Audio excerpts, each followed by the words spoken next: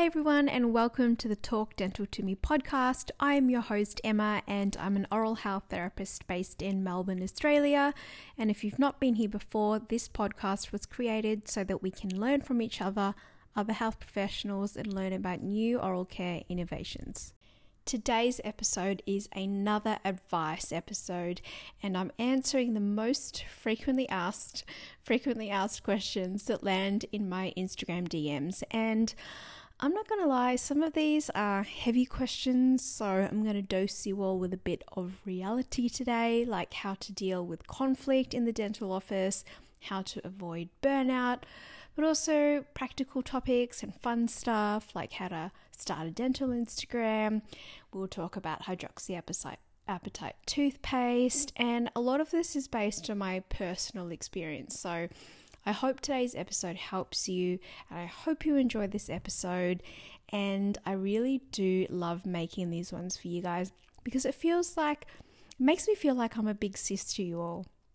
I didn't have a big sis when I graduated the Bachelor of Oral Health and Dental Hygiene, so I really hope that these episodes help you and I can be like a mentor from afar, but just know that you're not doing this on your own and that I'm here to help. And if you ever need anything, if you've got any questions, please don't hesitate to DM me. I reply to all my DMs except for the creepy ones, and I will try to get back to you as soon as I can. So let's jump straight into this episode. I have 8 questions that I have chosen, the ones that most frequently land in my DMs. And the first question is, what is the most challenging aspect of being a dental hygienist? And this is a tough question because I believe it's multifaceted and I could really niche it down. You could ask me about different areas of a clinic or practice, and I could tell you the most challenging aspect of every single area. But if I had to pick the most challenging aspect, I think it's finding an office where your values align. It's really, really difficult, I think. And that's just me talking from personal experience. When I first graduated, I didn't really know what I was looking for, and in hindsight I am a little bit easier on myself now as I've evolved as a clinician, but I was quite young when I graduated from university. I was a young graduate. I was 20 years old and out in the big wide world about to practice as a dental hygienist, so I did have to mature quite quickly. And to be fair, I have grown up with people older than me my whole life. Fun fact, I actually skipped half of grade prep. So I did 6 months of the first year of primary school, and then I got put up into the next grade. So I've always grown up with people who are older than me my entire life. Like all my high school friends are like 2 years older than I am. So I think that did give me a pretty good leg up, and I was always mistaken when I was younger to be older than I really was. But I'm getting a little bit off track now. I'm taking you back to me not knowing what I was looking for. So I say now in previous episodes, make sure you know what you're looking for, because as a new grad, I didn't. And I just took the first job that presented itself to me, and it was pretty far from home, and I chose it not for me. I chose it to be closer to an ex-partner, which again, in hindsight, not a great decision. So I think that you eventually learn what type of practice you want to be at as you learn what you're more passionate about. And I believe as dental hygienists, we must be passionate about prevention. Yes, in Australia, we have the therapy aspect as an oral health therapist, which is more restorative, but I really believe that we should really focus on our prevention side of things. And so I was really lucky with my second job to be in a practice where the principal dentist did a lot of my therapy and non-extraction orthodontics and expansion orthodontics, and that was fantastic. But at that practice I found that it lacked the prevention side of things, and that's what I mean when I say that it's difficult to find a practice where you're on the same page with all your values. So I ended up moving on from there and moved to a practice where I predominantly was providing hygiene, and it was at this point in my career where I knew that I wanted to be more of a hygienist than a therapist. So I actually stopped doing therapy quite early on in my career. It just wasn't for me, and I actually know quite a few oral health therapists who do the same, or if they do still practice their therapy side, they don't practice on kids, and so on and so forth. So as you evolve in your career, you will figure out what works for you and what doesn't. And what did I do after that? So long story short, because I could talk about this all day and just talk about my entire career, but I won't because that would be a very long, boring episode for you all. But there are things in a practice that you're not going to agree with, and it's really difficult because your practice may really focus on prevention, but you may not agree with how the dentist practices, the principal dentist. And then it's like, do you want to work under a principal dentist who has these values? And you have these moral and ethical dilemmas that you don't think about when you're in uni. It's like, do I forget about that? Or do I find another practice? So then you move on, and you may move on to another practice where, all these other things are great, but then you don't get any control over your appointment books. So you might have someone, with no dental experience dictating your appointment books, which I find really frustrating and really difficult. And I feel like it should be us clinicians who decide how long a patient needs after a thorough examination for perio treatment. So, you move through different clinics in your life, and, you're trying to find a home, but it's not always easy. So definitely don't be too hard on yourself, because you really honestly do not know what a clinic is until you start working in there. When you interview someone, because you do interview them, they're not just interviewing you. It's almost impossible to tell exactly what the clinic's like until you're immersed in there and you're actually working in the day-to-day. So you may start at a practice and think, oh my God, this isn't for me. And that is okay. There are so many practices out there, and you might find a really good mix working part-time in two different practices. And if that keeps you sane and that keeps you happy, and that is working in practices where you get to, practice different scopes, like you want to do orthodontics, or you want to do more Invisalign, or you want to do more hygiene, if that's in two separate clinics, then it's in two separate clinics. Like, there's so much flexibility in our career to really find yourself as a clinician.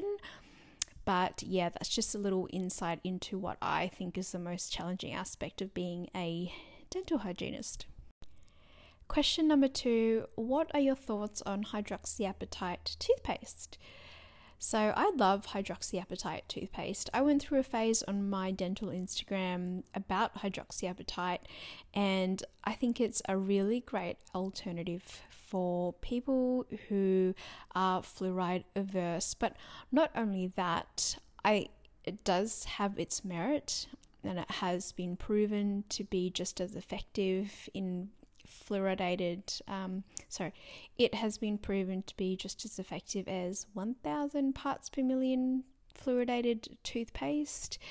And when I used to post about it, I got comments from dental professionals saying, but what's the evidence compared to 5,000 parts per million toothpaste? So a high risk patient who would be prescribed 5,000 parts per million toothpaste, and people saying, oh, there's not enough research yet, but it has been proven to be safe and it has been proven to have benefits. And I think we can't forget that we don't treat teeth, we treat people. So if someone comes into your practice and they don't want to use fluoride or they're not comfortable with it, as dental professionals, we need to be comfortable with giving other options. And I always tell dental professionals, the people that ask me about it, it's reframing your mindset. We need to be open. We need to be learning about different things, and we need to have our product arsenals as full as possible, because we are in a world where people are really conscious about what they put in their bodies and want and will come to you asking for alternatives. And I myself have used hydroxyapatite toothpaste, and I actually use a couple of toothpastes at one time. I'm always trying different products, and for patients and clinicians who do ask me about hydroxyapatite, that is my stance. I am for it, and I definitely recommend that you do more research into it if you aren't aware of it yet or don't really know much about it. It's definitely something that I think that you should learn for yourself. Question number 3 is, how do you deal with conflict in the workplace? And this is definitely something that I have become more confident with age. I, as a teenager, was a shy individual, and I really didn't come out of my shell until I'd say in my early to mid 20s, and I used to just push things under the rug at work. If I didn't like it, I'd just go along with it, and I didn't really used to speak up. But then I began to realize that it made me really resentful, and it made me ultimately leave some practices that I've worked at in the past. And now if I encounter any conflict, I am just hand up, straight away will say something, because if it's something that affects your clinical practice or just something that's been done that's plain wrong, it needs to be addressed, and all parties involved need to be made aware.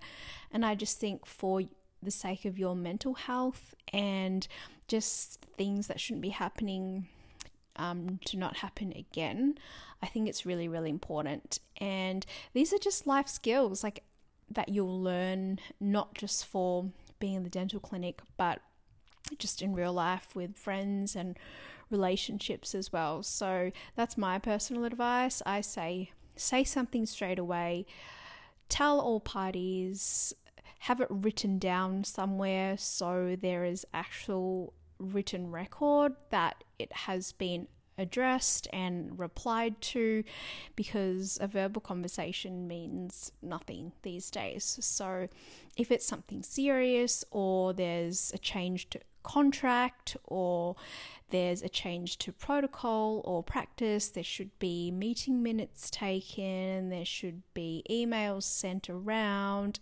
updating everyone and all parties. So that is my advice. But always approach things calmly, always approach things empathetically. Try to remove the emotion out of it and just keep it really straight, if that makes sense. So that is my advice for dealing with conflict in the work environment. Question 4 is, how do you avoid burnout? Before I talk about this, I just want to segue back to episode 2. I did an episode with Amber Auger, who is a registered dental hygienist in the US, and she answered this, just absolutely killed it. So if you want a more in-depth episode about burnout, I recommend that you go back or listen to episode 2 if you haven't already. But burnout's tricky because it can happen without you even knowing. You might be first year out, really early on in your career, and you just want to learn, and you're super keen, which is fantastic, but then you don't realize that you're burning yourself out. And I mean, everyone's got different personal and life circumstances. As someone who has a family and who is working 5 days might find that super stressful, and that could lead to burnout. Or you may have someone that works 6 days a week but be completely fine with it because it suits their lifestyle. So you've always got to stay in tune with yourself. Don't worry about anybody else, and don't worry about the noise. Don't worry about what everyone else is doing. Just do what's right for you. And there was a stage in my career where I was sometimes working like 6-day weeks, and at the time I was like, just think about the money, all that sort of stuff. And at the time I was in my early 20s, so you don't really feel it as much when you're young and youthful. I'm still young, but yeah, back in the day. But as I progressed in my career, there was one point in my career where I was working 3.5 to 4 days a week if I was working a Saturday. So I worked a full day Monday, had a Tuesday off, worked Wednesday, Thursday, and half a day Friday. And I loved it. That was really great for me. And I used to work a lot of Saturdays, but it's only recently where I haven't. So that's in the last year. So I just put my foot down and was like, nope, my Saturdays are for me. And now I also do other work and have my Instagram page. So I need to have my weekends to myself and for no clinical work. So this will change in your career. Some years you might work 5 days. Some years you might work 3 days. So I always say, always change it according to what works best for you at the time. I work 4 days at the moment now, and that works well for me at the moment, but that's not to say that that won't change in the future. So always be open and fluid, and that's one of my mottos for life, really. Just try and go with the flow as best as you can, which sometimes I cannot because I am a really organized, practical person, and I like to plan my life out. But I've definitely learnt to stay in tune with my body and listen to it if it's not happy, because even just recently I ended up taking almost a week off work for a chest infection because I just kept working through it to eventually the point where I could not see a patient that week without coughing, and my doctor told me that I had to go home and rest. So yeah, don't be me, and always reassess and just really sit down and reassess your situation every couple of months or every year even, if that's something that you can do. So yeah, that's my tips to avoid burnout.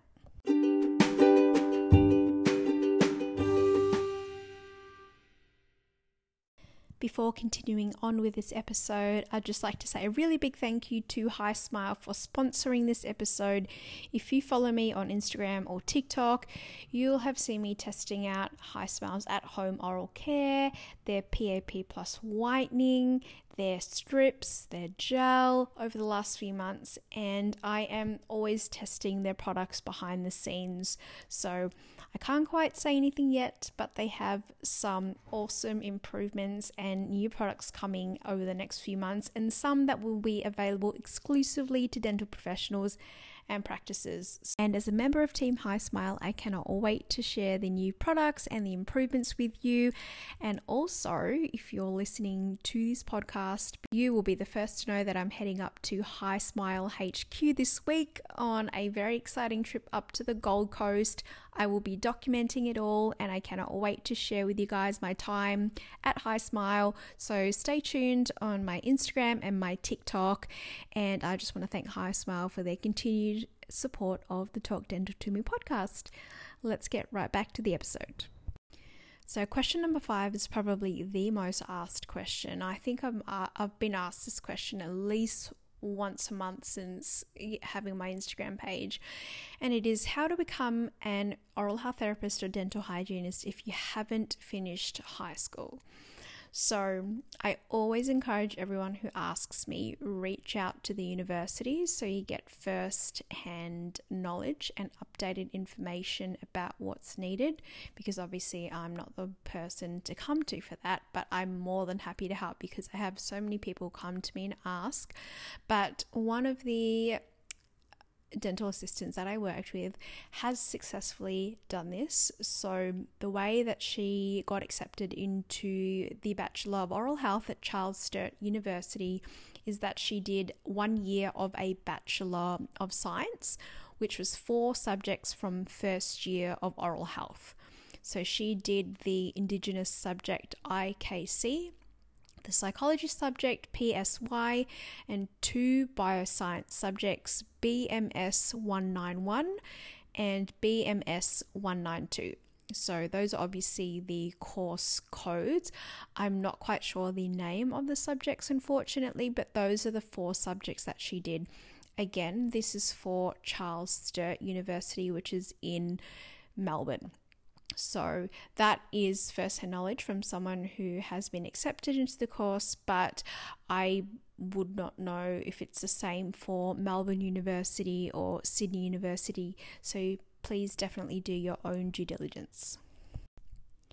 Question number 6 is, how can an overseas trained dental hygienist become registered in Australia? So I also have this question quite a lot. I'm actually currently looking for someone who has done this and can come as a guest speaker on the podcast. So if you're listening to this and you are an overseas trained dental hygienist now currently practicing in Australia, please DM me or email me, because I would love to have you on the podcast, because there are so many individuals out there who want this information and would love to connect. So if that's you, please DM me. But what I usually send people to is the Australian Dental Board. So AHPRA is our governing body. So all of us health professionals around Australia, whether you work in dentistry or medicine or podiatry or a nurse, we're all registered with AHPRA. So dental hygienists, dental therapists and oral health therapists who are registered to practice in New Zealand can actually practice in Australia without having to do any other exams. So the New Zealand registration is recognised under the Trans-Tasman Mutual Agreement. So I have had someone actually message me and ask if that was the case. So she was thinking of going to New Zealand and getting registered and then coming here. So that seems to be an option, but I would definitely double check that.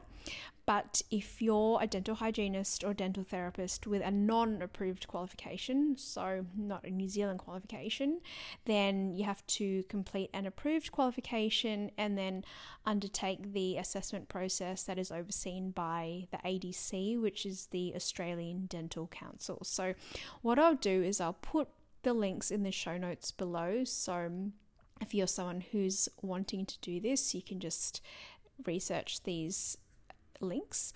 But basically the process involves 3 stages. Number 1 is the initial assessment. So for eligibility, you must be a dental hygienist or therapist, have a minimum 2-year equivalent full-time study, and have held full and unrestricted registration. Or if you're a combined dental therapist or hygienist, or oral health therapist, you must have a minimum 3-year equivalent full-time qualification. So this initial assessment takes approximately 8 weeks, and the cost to apply is $610 AUD, and it's valid for 7 years. Once you do this first initial assessment, stage 2 is a written examination.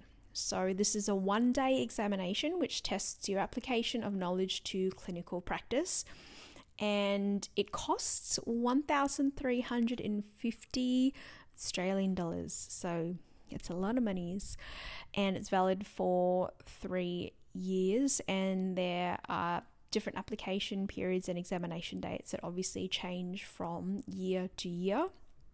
And then after you do your written examination, the third stage is the practical examination. So depending on your profession, it's a 1 or 2 day simulation-based exam assessing your practical clinical skills. So this costs 3,150 Australian dollars.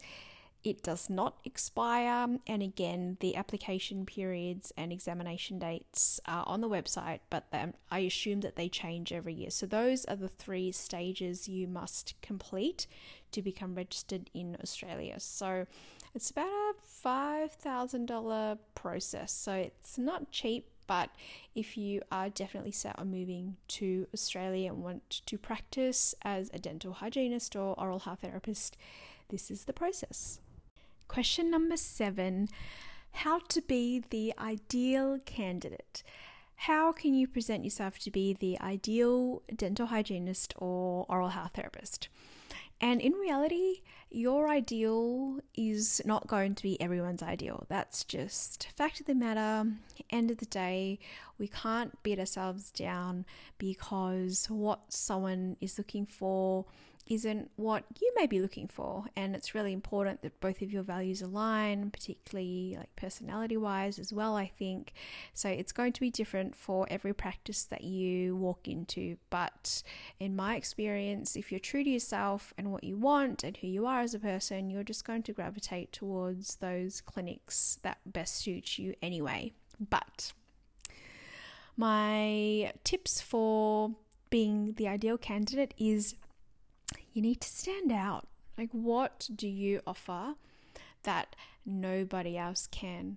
What do you offer that the 20 other applicants that have put in their resume or are applying for this job, what do you have on them?